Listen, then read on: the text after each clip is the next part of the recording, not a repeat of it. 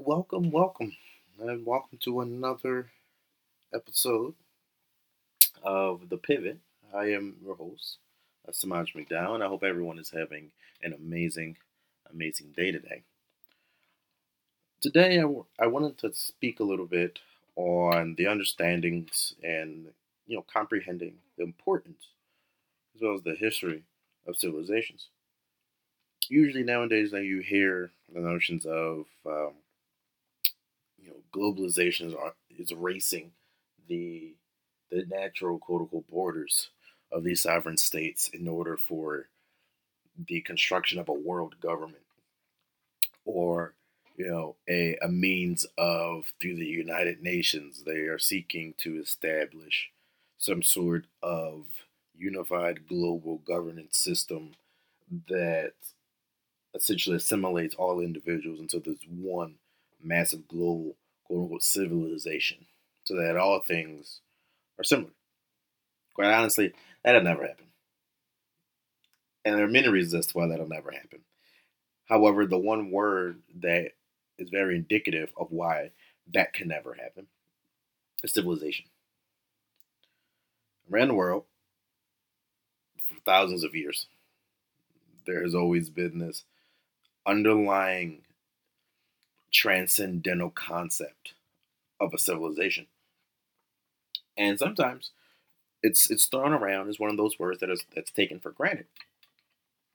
But in order to really understand international relations, international politics, foreign policy, national security, and defense, it's very important that you understand, as not just a practitioner or a person of academia, but just simply as an individual, what it means to be part of a group and to uphold an identity. That leads me to this concept or the first portion of what it means to be part of a civilization is this notion of it being a cultural entity. It's not strictly or inherently naturally political. No, that comes later. It has to be cultural first in order to give rise to the foundations of political institutions. How can I be governed by laws if these laws do not have some sort of attachment of myself to it? If it is not compatible to my identity, and if I do not acknowledge the transcendental understanding, the values that's put behind the frameworks of this law because of cultural standings, I'm not going to respect it.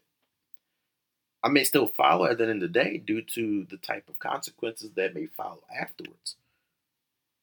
But I may not respect nor view that law as pertaining to me.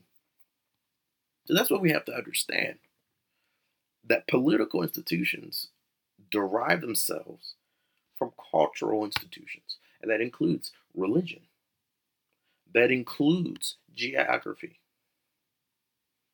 that includes the development stages that are primarily between becoming a much more centralized state and being a simple a tribe that have just settled after being for hundreds of years hunter gatherers. You didn't have to worry about the establishment of political institutions as hunter gatherers because you're always on the move. You migrated from point A to point B as you followed food, as you followed weather patterns, because of the two notions of survival and the pursuit of self-interest. If a civilization cannot necessarily, provide for the pursuit of self-interest and survival, it's not going to uphold any value. So then now we move on to, well, what is the importance of civilization? And how exactly did these civilizations interact with one another? Well, for one, a civilization is the utmost generalization of the compilation or the togetherness of a group of people. When we're looking at international politics, a civilization does not have to be just a single country. A civilization can comprise of many countries, and it's based off the notions of shared elements of characteristics and identities. So that could be language, religion, politics, geography. It could be shared enemies, common interests. It could be a common ancestor. All of these elements are what provide the uniqueness to the construction of civilization. And to continue with that, that's what makes civilization so mercurial because states can change, societies can come and go, but civilizations tend to stay the same, especially the ones that have been established here for thousands of years. If you look at the Indus civilization, the Chinese civilization, civilization of Mesopotamia, the Nile River civilization, and then eventually the Greeks and the Romans and the Native Americans, they've all established civilizations in isolation prior to then becoming exposed to other groups of people. The only time that they really crossed with other organizations, other entities, was through war. But as we see, that most of wars and conflicts happen in two types of situations, whether that's inter civilization or it is on the very boundaries of two civilizations. For example, if we look at currently right now, we see the situation of Myanmar and Bangladesh. You have the borders of two different civilizations, one being Buddhist, another one being Islamic.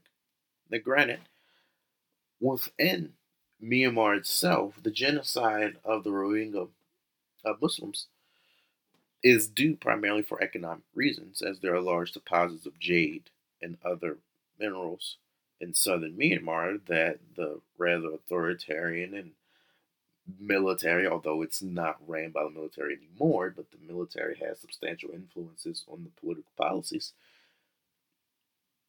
The government seeks to not only remove the Rohingya from the geographical regions of southern Myanmar due to a long history, at least since the 1950s, of seeing them as subhuman, as less than ethnically pure Burmese, but also for economic reasons. They did the same thing to the Christians in the north. However, the the struggle, the tensions, are primarily between these two countries, Myanmar and Bangladesh, is due to the levels of mass migration of Rohingya Muslims pouring into Bangladesh and further straining natural resources that are already in complication due to Bangladesh overpopulation, neglecting of waste management, and very harsh or difficult climate changes such as monsoons. These notions causes tensions between civilizations. And we see that where now Bangladesh is refusing to bring in more Rohingya Muslims into Bangladesh that are stuck at sea. Therefore, they most likely they have to go back to Myanmar and potentially face persecution. It's things like that where civilization, the understanding of civilization is so broad that it becomes much more complicated. Because just because you're in the same civilization doesn't mean that you will have the same mutual interest all the time. Look at the Greeks, the Greek city states. They constantly were at war with each other. Constantly. This understanding of civilization, you have to look at it more as an umbrella. But I'm just an umbrella. Look at it as a continual evolution. And according to Samuel Huntington in The Clash of Civilizations, there are five or seven, per se, um, different civilizations. They should be really examined as they have major influences on the international stage. And the first one, and we're going to go through this for the most part together. Um, the first one is the Cynic civilization, or which refers to that of the Chinese civilization. This is one of the most oldest, if not the oldest, civilizations in the world. A common understanding of China is the notion that it is a quote unquote a civilization state, as it was a state primarily constructed through the establishment of thorough, concrete Chinese identity over the past 5,000 plus years. And China, as it developed for the most part of its early history, it was primarily based between warring states, warring factions, and warring empires and kingdoms. However, through that, China established a very concrete, a very well established civilization identity. To even the point that when Genghis Khan and the Mongols invaded China, they were not able to overcome the identities of China. They had to assimilate to the tenets, the cultural understandings, the Confucius identities, and the already established tenets and institutions of the Chinese sphere in order to properly conduct their control and implement their authority over the Chinese people. Keeping that into account, the Chinese state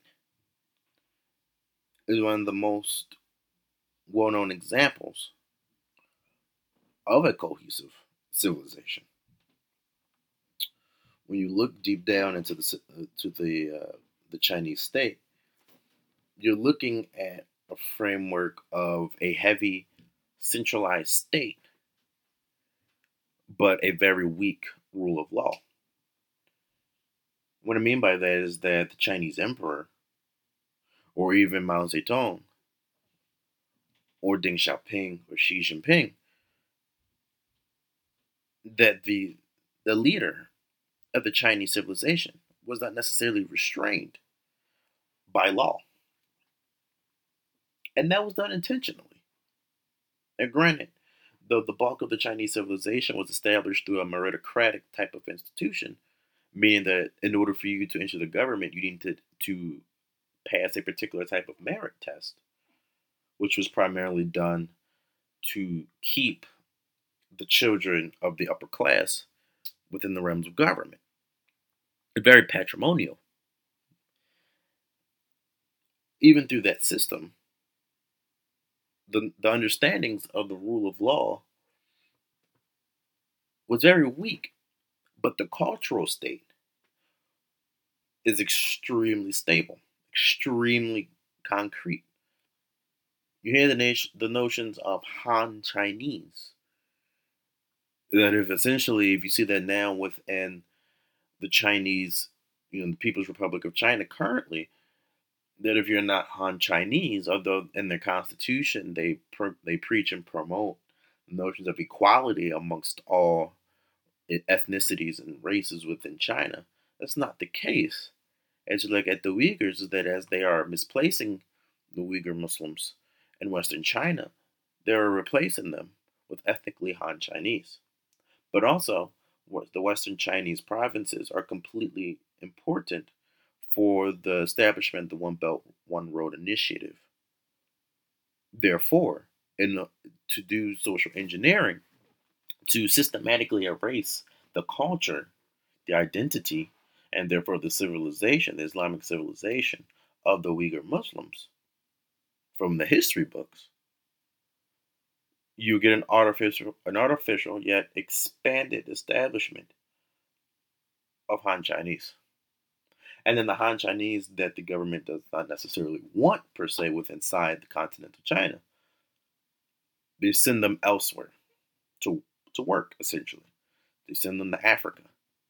They send them to Europe, Central and South America, Canada, across Southeast Asia to Australia, with the notions of essentially doing a social engineering campaign around the world to better elevate their civilization status around the world. That causes conflict with other civilizations, as we see between the Cynic civilization and what's understood as the Western civilization. But I'll get to the Western civilization concept eventually towards the end of this discussion of the of different examples of civilizations. Outside of the Chinese civilization, which has been directly responsible for things such as paper, which is another example that inventions and innovation is actually a key representation of civilization identity. China established, or at least constructed, the notions of paper, gunpowder, all of that, all of these technologies and innovations that a lot of Western history books try to accredit to Western civilizations, when it was actually established by the Chinese or the Indians. And then centuries later, as inventions and technology naturally does, that through trade, through exposure to other civilizations, these types of technologies are innovated. Well, they're brought to other civilizations to be implemented and then eventually be the precursors to further innovations. We see that with the Mysorean rockets of India. The Kingdom of Mysore essentially established one of the first ever notions of rocket artillery. It was used against the British in the third, the fourth Anglo-Mysorean wars, which eventually led towards the completion of the subjugation of the Indian subcontinent to Great Britain. Well, what did England do?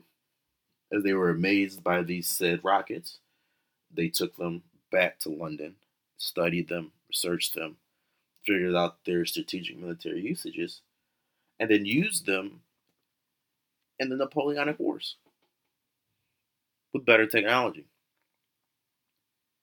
That's how technology also progresses the notions of political geography and the placements of civilizations amongst each other. Outside of the Cynic civilization, you have the Japanese civilization, which is a very homogenous civilization. They do have some borrowed understandings and identities from the Chinese civilization, primarily in the aspects of their alphabet as well as their religion. Um, However, they didn't really emerge until 100 to 400 AD, compared to the Chinese civilization that has been around since at least 1500 BC. So between 100 and 400 AD and 1500 BC, you can kind of understand that as people migrate, as organizations as in people, tribes, as they begin to settle and they start to make their transition, then that's when you see the understandings of how political geography, how the environment sculpts and changes the perceptions, which then further molds your identity, which then makes and establishes a culture, which then influences the establishment of financial structures and institutions, and then eventually political institutions. And then you get into the notions of an established state. Is that, for example, the original kings within Western Europe, primarily on the Isles of England, the original kings of these tribes were completely different from when you think of Napoleon Bonaparte, when you think of uh, let's see, Charlemagne, when you think of Wilhelm. These particular kings were essentially they were in charge of their particular tribes, but not in the notion that they were above the law. In fact, they protected the law, primarily in the judicial sense. That was the cultural understanding of what it meant to be a leader. That these kings of England will go around constantly moving across the Isles of England to exert their authority through the means of judicial hearings to disputes that local lords either could not do themselves or simply because the people did not trust the local lords due to corruption, due to bribery, so on and so forth. Through situations like this, as societies change within civilizations also too expand and change. The understandings of individualism within Western Europe was supplanted at least around the 8th century, at least prior to the 5th century. It wasn't until the 9th and the 10th century when it started to happen on a very systemic, longer, nationwide, not even nationwide, but really region-wide, due to the establishment of the Catholic Church and bringing women into the forefront, due to widows owning and acquiring the property inherited from their dead husbands.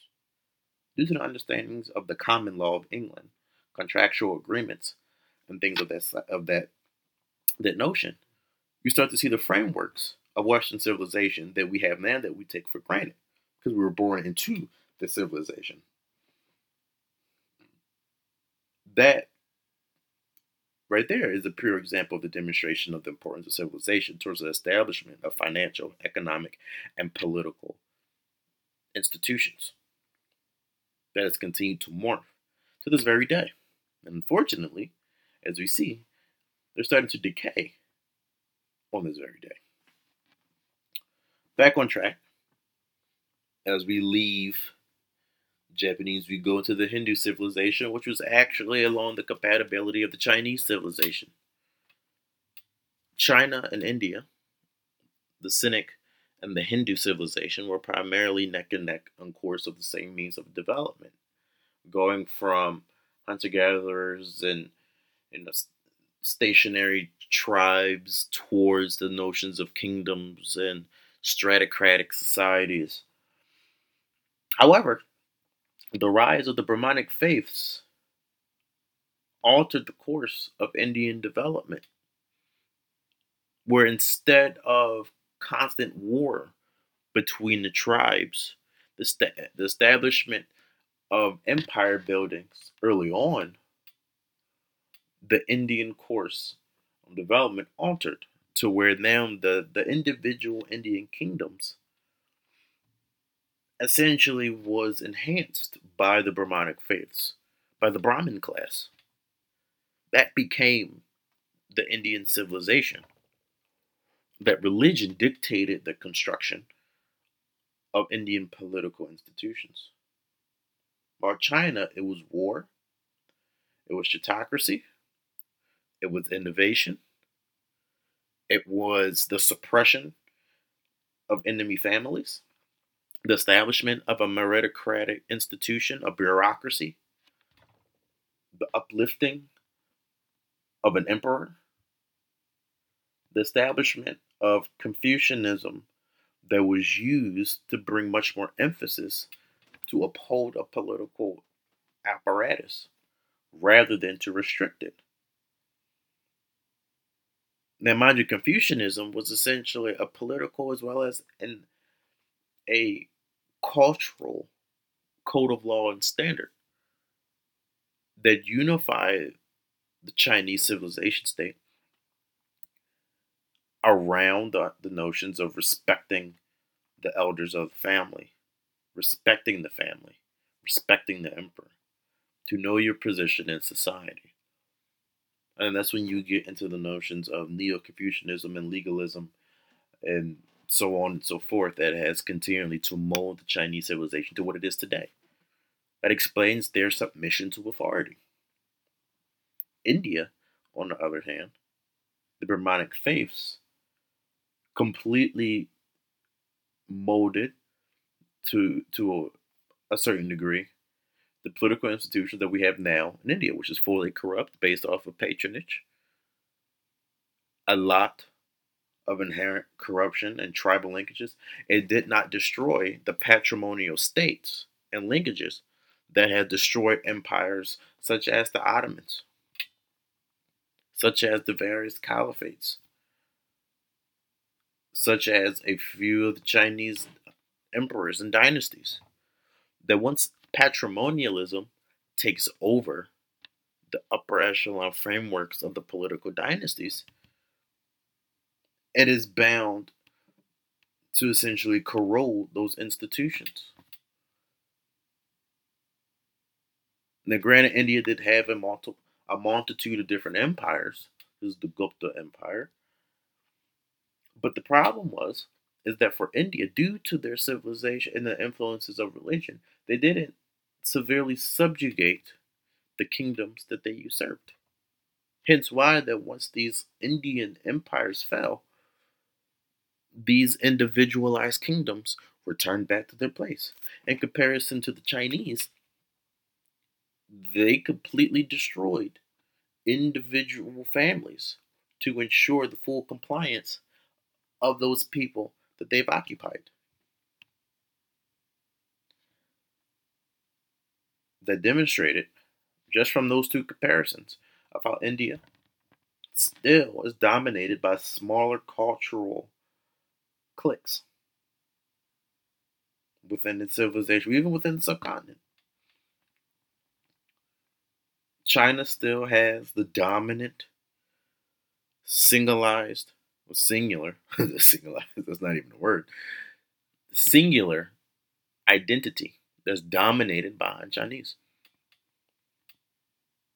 From there, you have the Islamic civilization, which primarily spawned in the 7th century.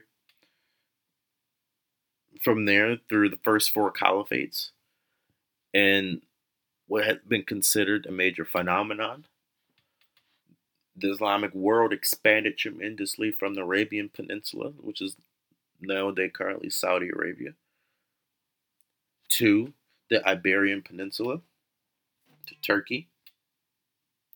It most importantly spread its influences and its religion, Southeast Asia, to even the Indian subcontinent, even in pockets of sub-Saharan Africa due to trade routes and the military armies of African Muslims, the Muslim kings. From there, we have, but even within before I continue, but even within the Islamic civilization, you still have different cultures. Just because that the shared civilization identity is Islam does not mean that every culture within that umbrella has to be the same. You have the Turkic culture, you have Persian, Iranian, you have Malay, you have Indonesian, you have Maghrebi, you have the Mashriq, so on and so forth. Levantine, Egyptian, Sudanese, Eritrean, so on and so forth. You have a variety of cultures that fall within the understanding of Islamic civilization that even today, Islamophobia has no compatibility, as not all Muslims are the same.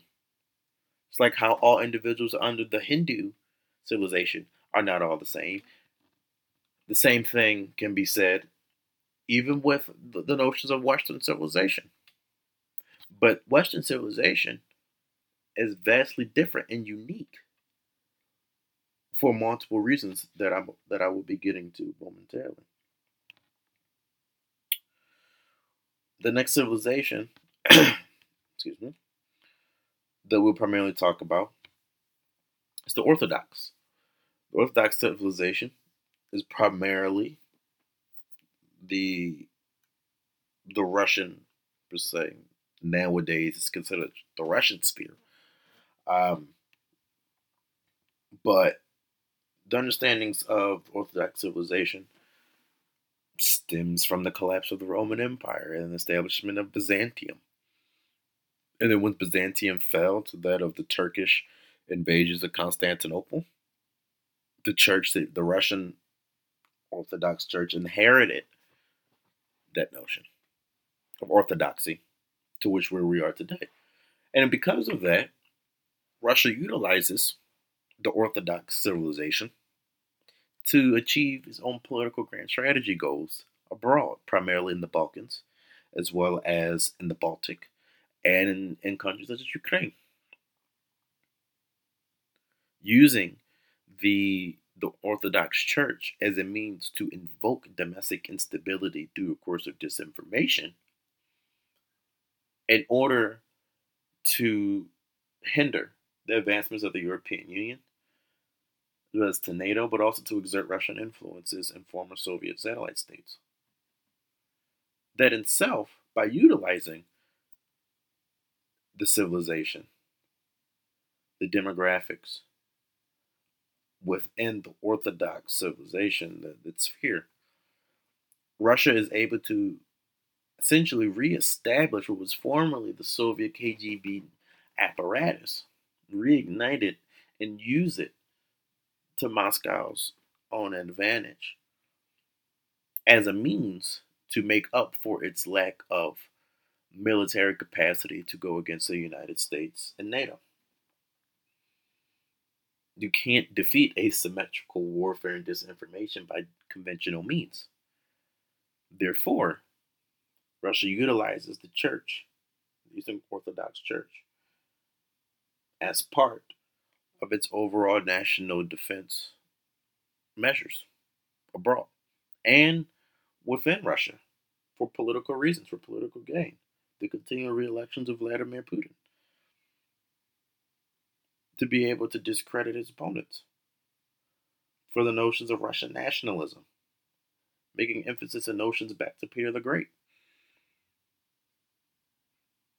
That's just a pure example of how civilization, the concept of a civilization, can be utilized to the advantage of a state, a strong state at that.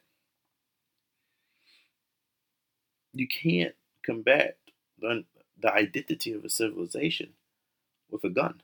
You can't. It's not going to work. Civilizations are permanent. They remain. They evolve. They're fluid, mercurial. But it's really hard to defeat a civilization in comparison to defeating a country, a state, or the destruction of a society. Whatever the case may be, a civilization is historic. It will remain as identity is compatible to that of human nature. And with that, we can move into something that's much more pertinent and much more relatable.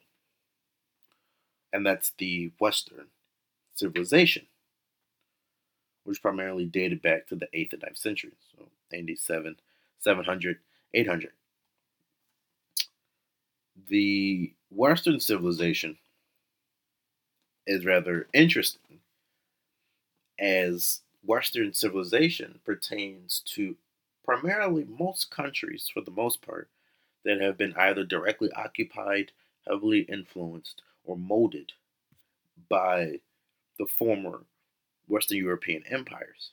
So now today, post World War II, it's more so transatlantic, so Anglo-American.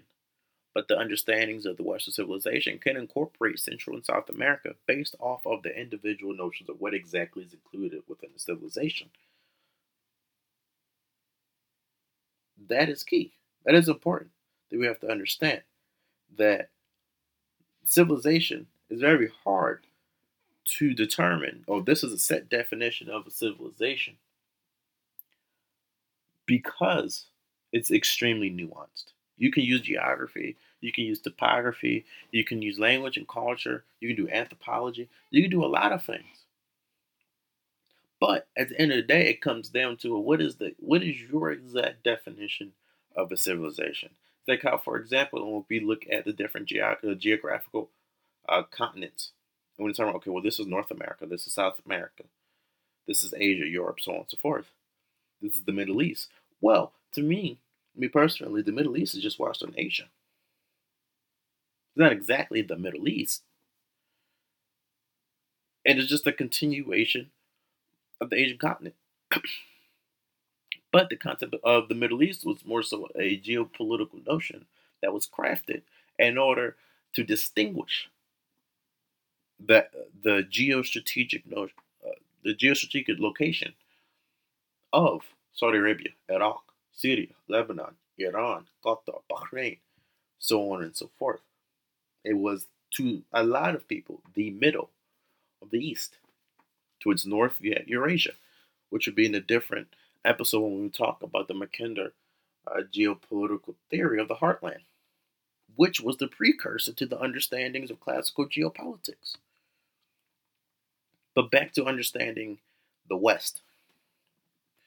Out of all the different civilizations that we have, the West is the only one that's really known by a single direction. And it's only primarily because what it refers to is not defined by a particular religion, language, geography, political structure, but primarily due to the understandings of where the origins of the inherited political institution stemmed from. And that was primarily Western Europe.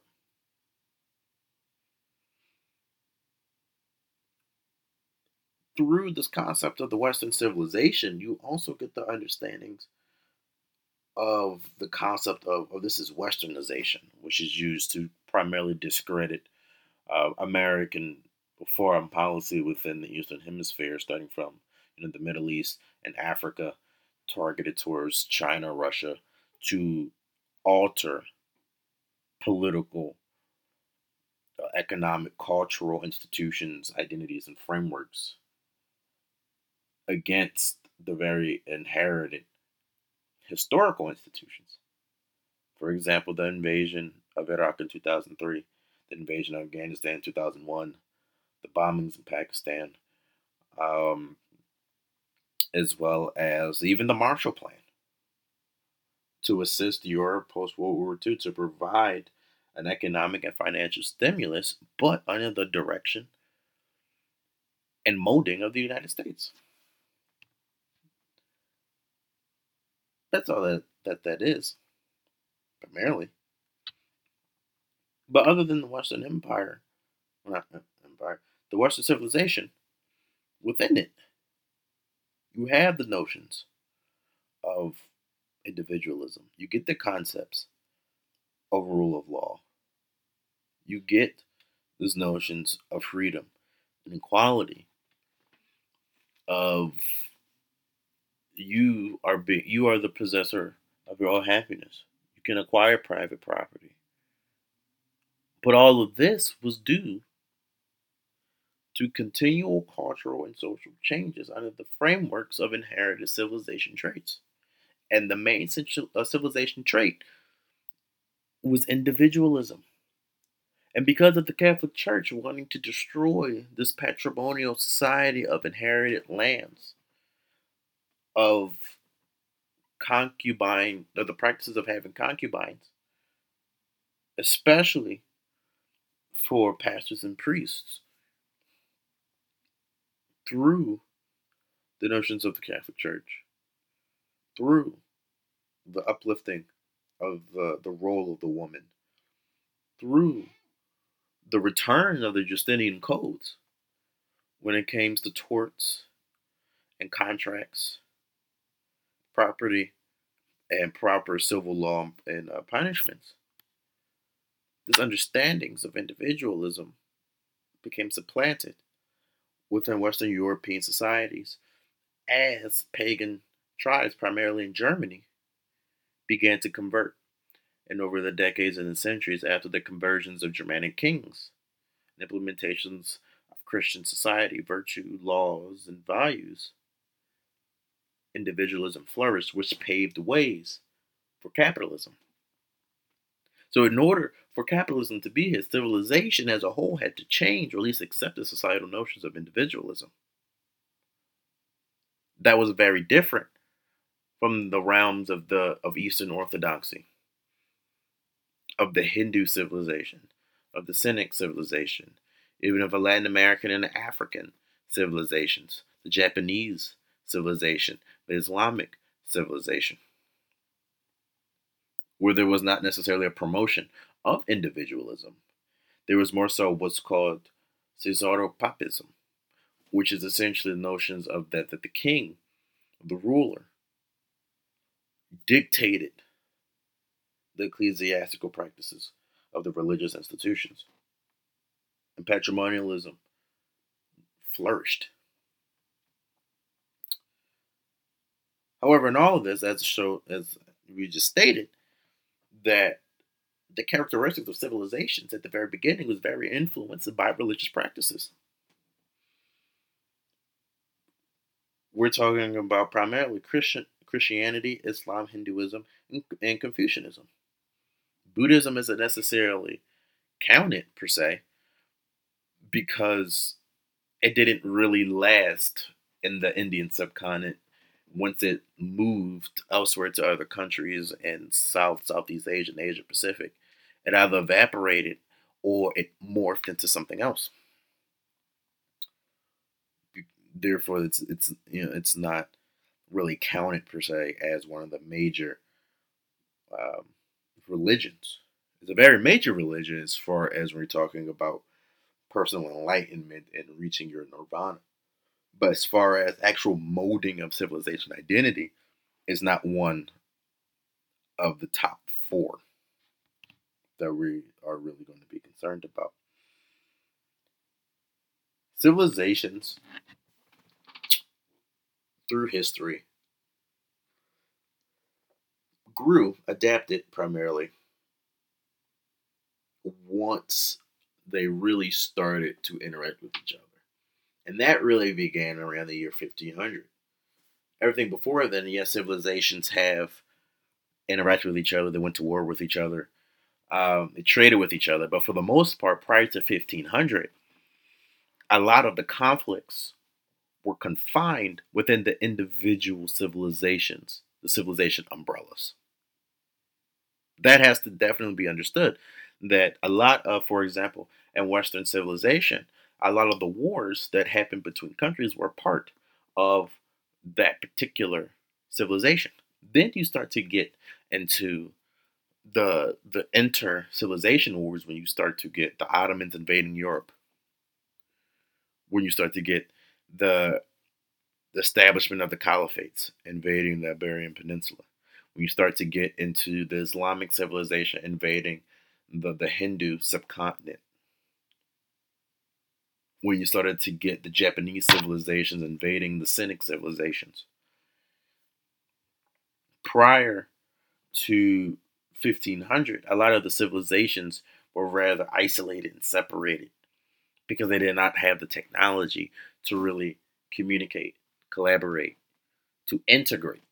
They traded, and we see records of that since the Roman Empire, where you had Roman boats going to current Sri Lanka, or the western coast of India, or making it all the way to the coasts of China, as well as Chinese boats and making it all the way to East Africa.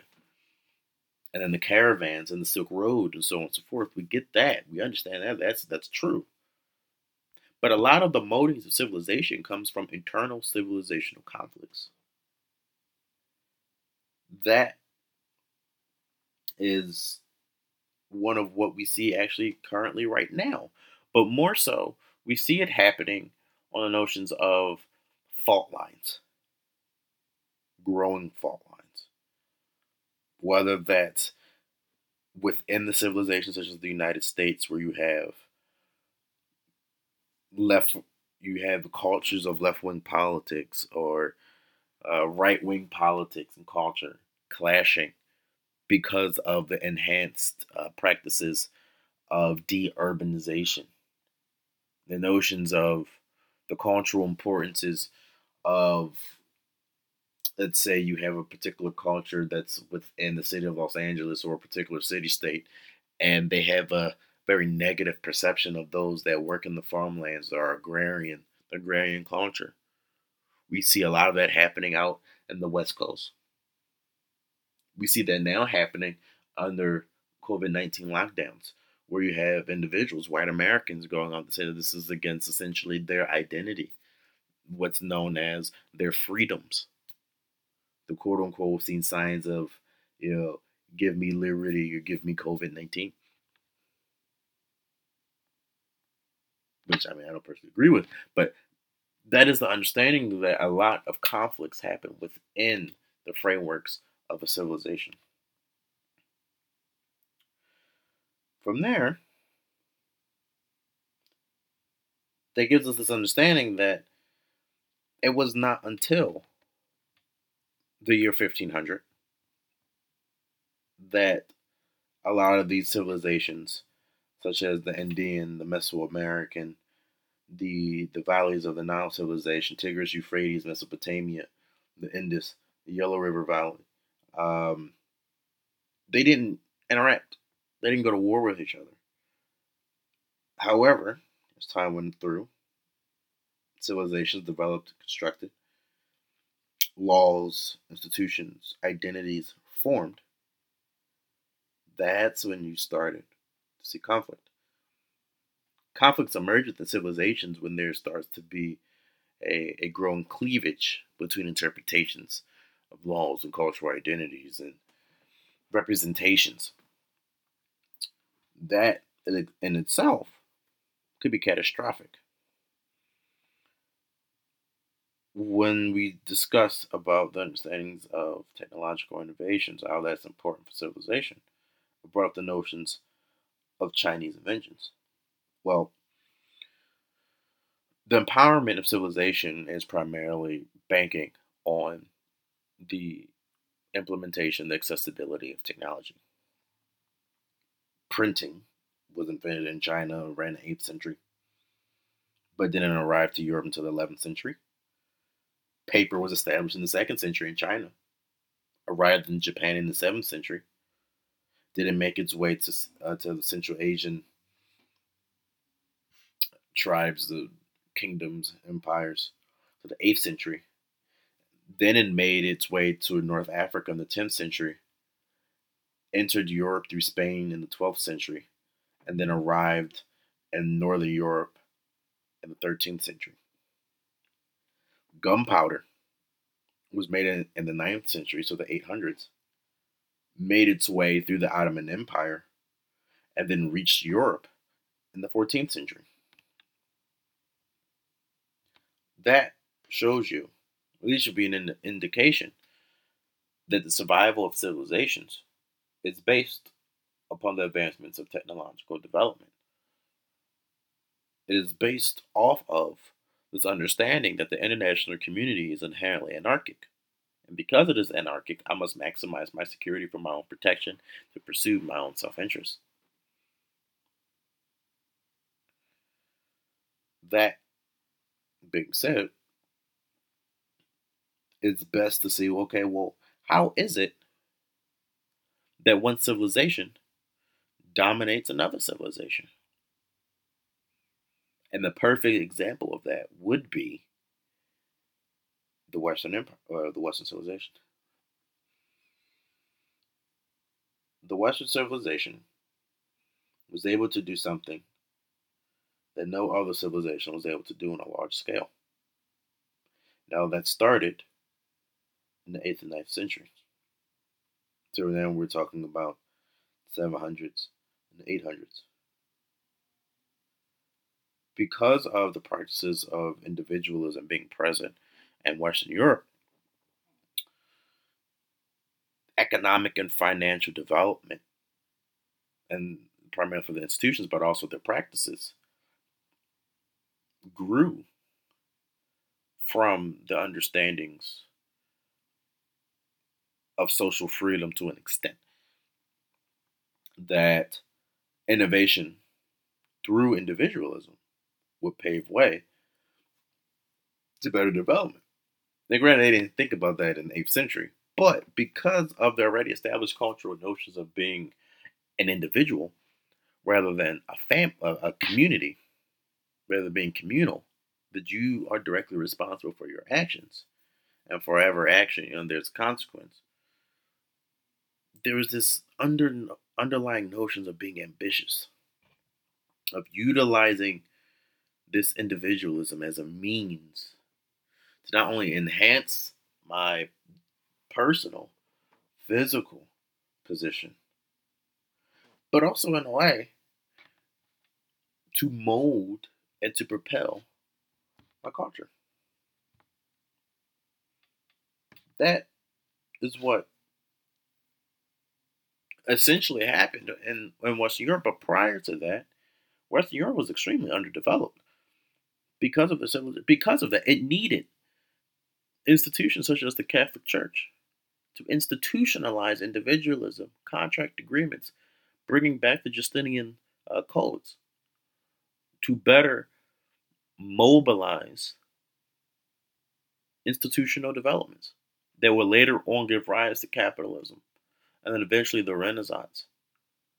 Greater technological advancements, such as deep water navigation, the concept of a blue ocean navy, to expand maritime trading and maritime military development, to be able to leave Western Europe and to go off to colonize and conquer other civilizations.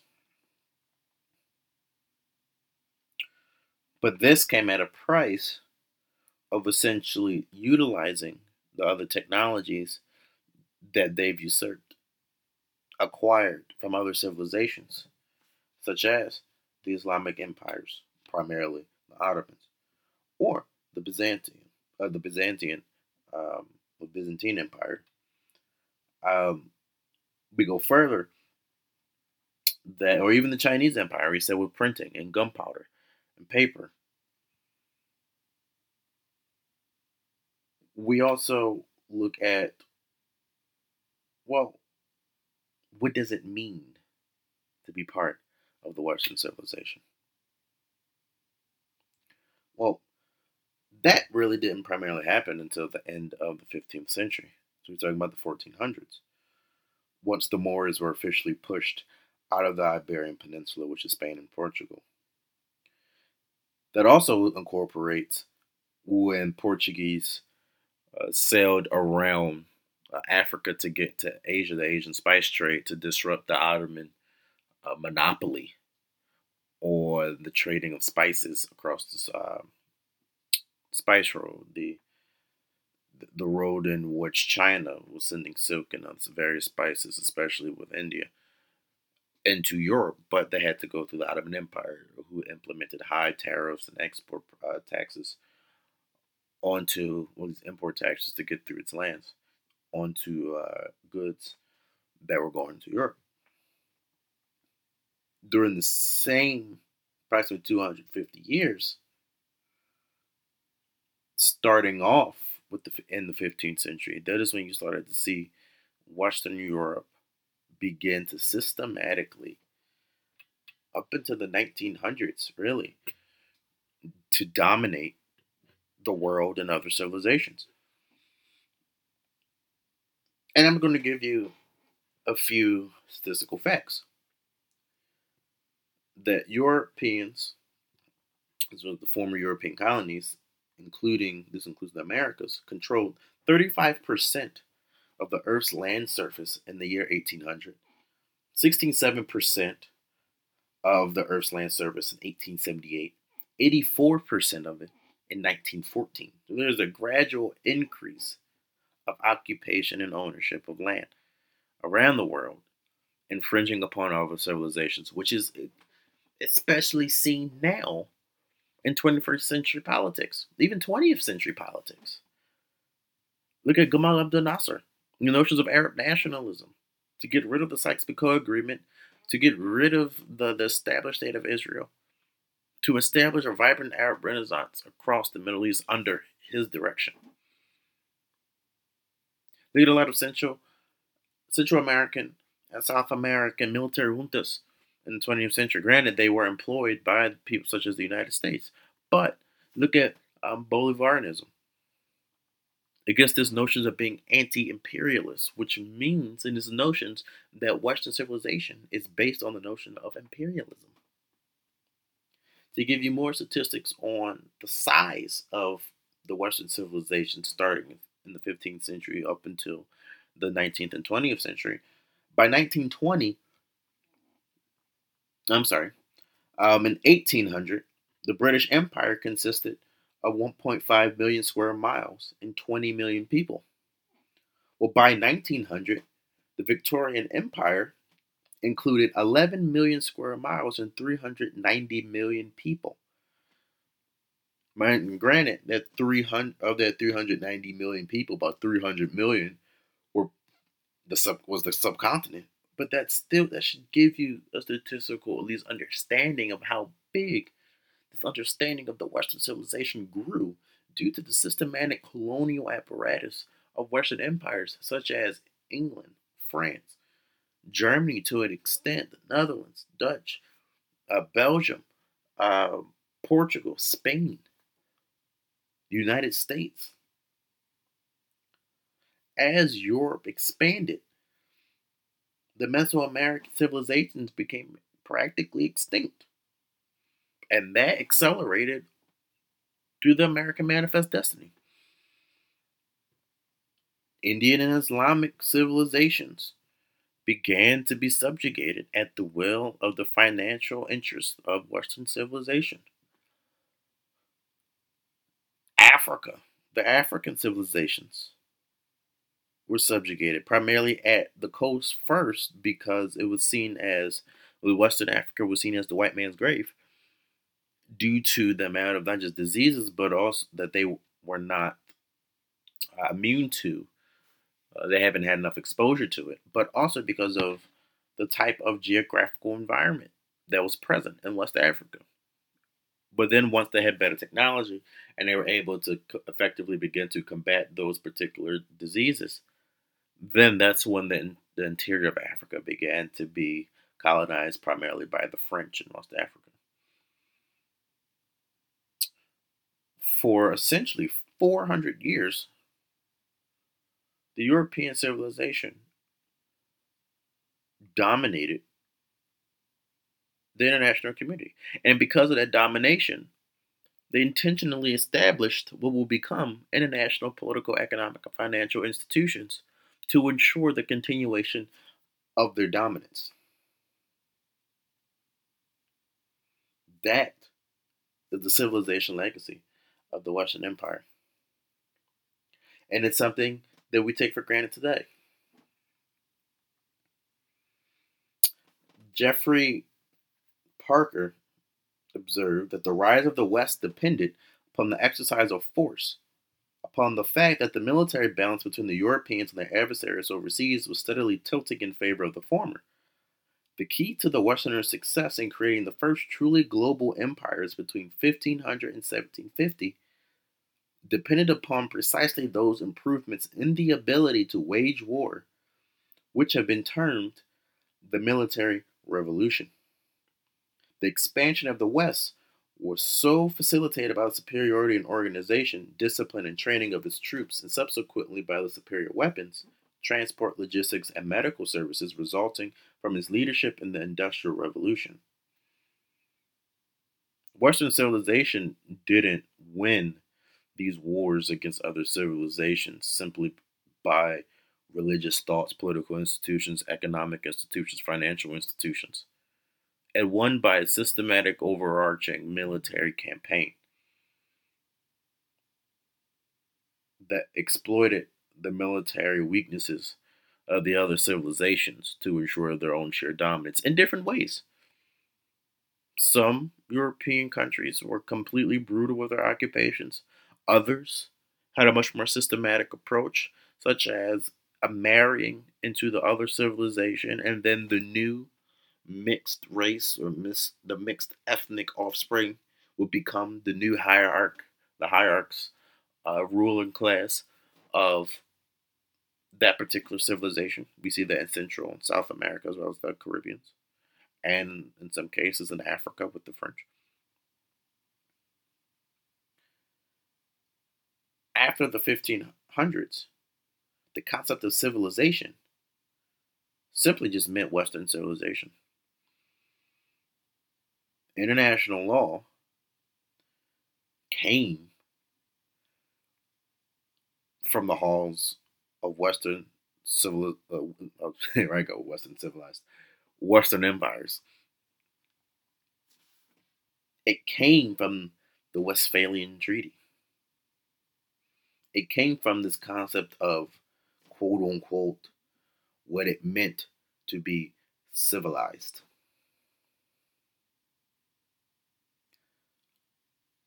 What expanded that civilization dominance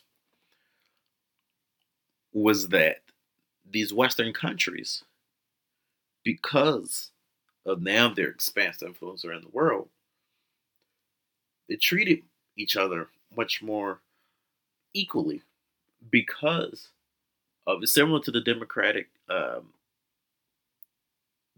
theory that democratic governments or societies will not go to war with each other. And granted, France and England have been at war, God knows how long. It's since the first time that they've really started to exploit North America. But it came to the concept and understanding that they both, at least militarily, were around equal footing. It's similar how civilization development prior to 1500 was relatively flat. But then once the Industrial Revolution came, it skyrocketed and it continued to rise. People began to get wealthier. Militaries became more modern. Technology began to continuously not only be innovated, but imported and put to better use. All in all, is an indication that civilization, there's no such thing as homogeny within a civilization. No such thing. Can be no such thing. There's no one single civilization that is 100% the same. Now, you may say, what about the Chinese? What about the Japanese? They are truly a homogeneous society, especially in Japan. Sure. But just like the Chinese, the Indians, and Western civilization, the beginnings of Japan was the establishment of many different Japanese kingdoms and continual warring for the shogunate. Japan, and because of that, Japan and China have had similar developments as well in that capacity. That war established and rather accelerated the centralized state. India, religion established eventually the centralized state, but remained the primary influencer and preserver for Indian polities and Indian kingdoms and individualized Indian cultures based on location of the subcontinent. Islam, although the caliphates and Ottoman Empire expanded from Persia and Western India to that of the Iberian Peninsula, within those caliphates, substantially different cultures from the Maghreb in northern Africa to Mashriq to the Levantines, so on to back at that time Babylonians, so on and so forth, to Jews, to Palestinians, to pagans at that time, to Christians. Within these civilizations are different pockets of other cultural identities. So what does that have to do now with the 21st century? Civilization, the civilization identity, has crafted some of them the most unstable pockets and geopolitical trends. And it has become a trend that is very dangerous, that has put to risk the destruction of stable political and social institutions. We see now Russia utilizing the Kremlin as well as the Orthodox Church to seep its influences in the Balkans, as well as the Baltics, as well as Ukraine. We see in the Hindu civilization, primarily in the Indian subcontinent, you have Hindu nationalism killing innocent Muslims at the expense of Narendra Modi. At the same time, you have the established Islamic fault line between the Hindu civilization and the Islamic civilization between India and Pakistan that hundreds of thousands of people have died for. You saw in World War II the violent invasion of the Sinic civilization by the Japanese civilization. You see now in Africa the unfoldings of the artificial borders. You see Boko Haram, which was originally a Nigerian insurgency, now becoming a Sahel region insurgent terrorism catastrophe.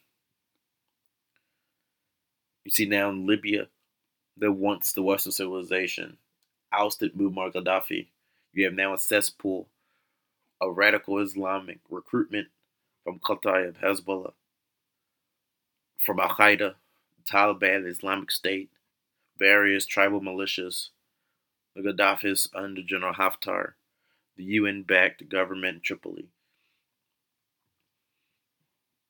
You have continual organized crime destroying the capabilities of the rule of law in Central and South America. You have the tri-border area where, in between Argentina, Brazil, and Paraguay, that is the direct source of over $100 billion in black market trading. Civilization has to be respected within international politics.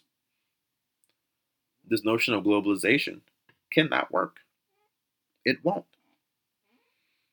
And the reason why it won't is because of the notions of you cannot erase an identity. The minute you try to erase an identity, it's the very moment that you start to essentially incapacitate the natural desires of being self acknowledged, of who you are as a person, and the society that you were brought into. Civilization is a powerful force. We see this pushback in the European Union by right wing nationalists and populists who are proud to say, I am Hungarian, I am Polish, I am Greek, I am Italian, I am an American. You have the Islamic civilization in Turkey clashing with the Greek civilization constantly now. Especially that has increased after the Syrian mass migration through Turkey into Europe. When civilizations start to believe that their mere existence is threatened, violence will ensue. And it only takes an individual to exploit those notions of the assumptions of mere extinction of who you are as a culture to usurp the power that comes with fear when the future of a civilization has now become unknown. You look at the rise of right wing nationalism in the United States as being the single most threat to national security in the United States, where now more people die from right wing nationalism than Islamic terrorism in the United States. This is a natural occurrence. It is a pendulum that has primarily survived the test of time. Societies may die, a civilization remains. And as we see, the 21st century will be a century of, as Samuel Huntington stated, of civilization clashes. These solutions can be developed by overall better evaluation and acknowledgement of what is comprised in a civilization. And once you determine awareness and you better understanding of a civilization, the better off we could potentially be. As the international community is purely anarchic, as no one single political entity can oversee all 180 plus countries. Countries will seek to align with those who share common interests, common intrigues, and common enemies. The time of American primacy is fastly declining. It doesn't have to, but the days of the Western civilizations are currently being challenged by the counter reactions, not just within the civilization, but from other reawakening civilizations as well. This has been The Pivot. I am the host, Samaj McDowell, and I surely look forward to our next off script, not practiced, genuine, authentic conversation on the importance of political geography in the 21st century.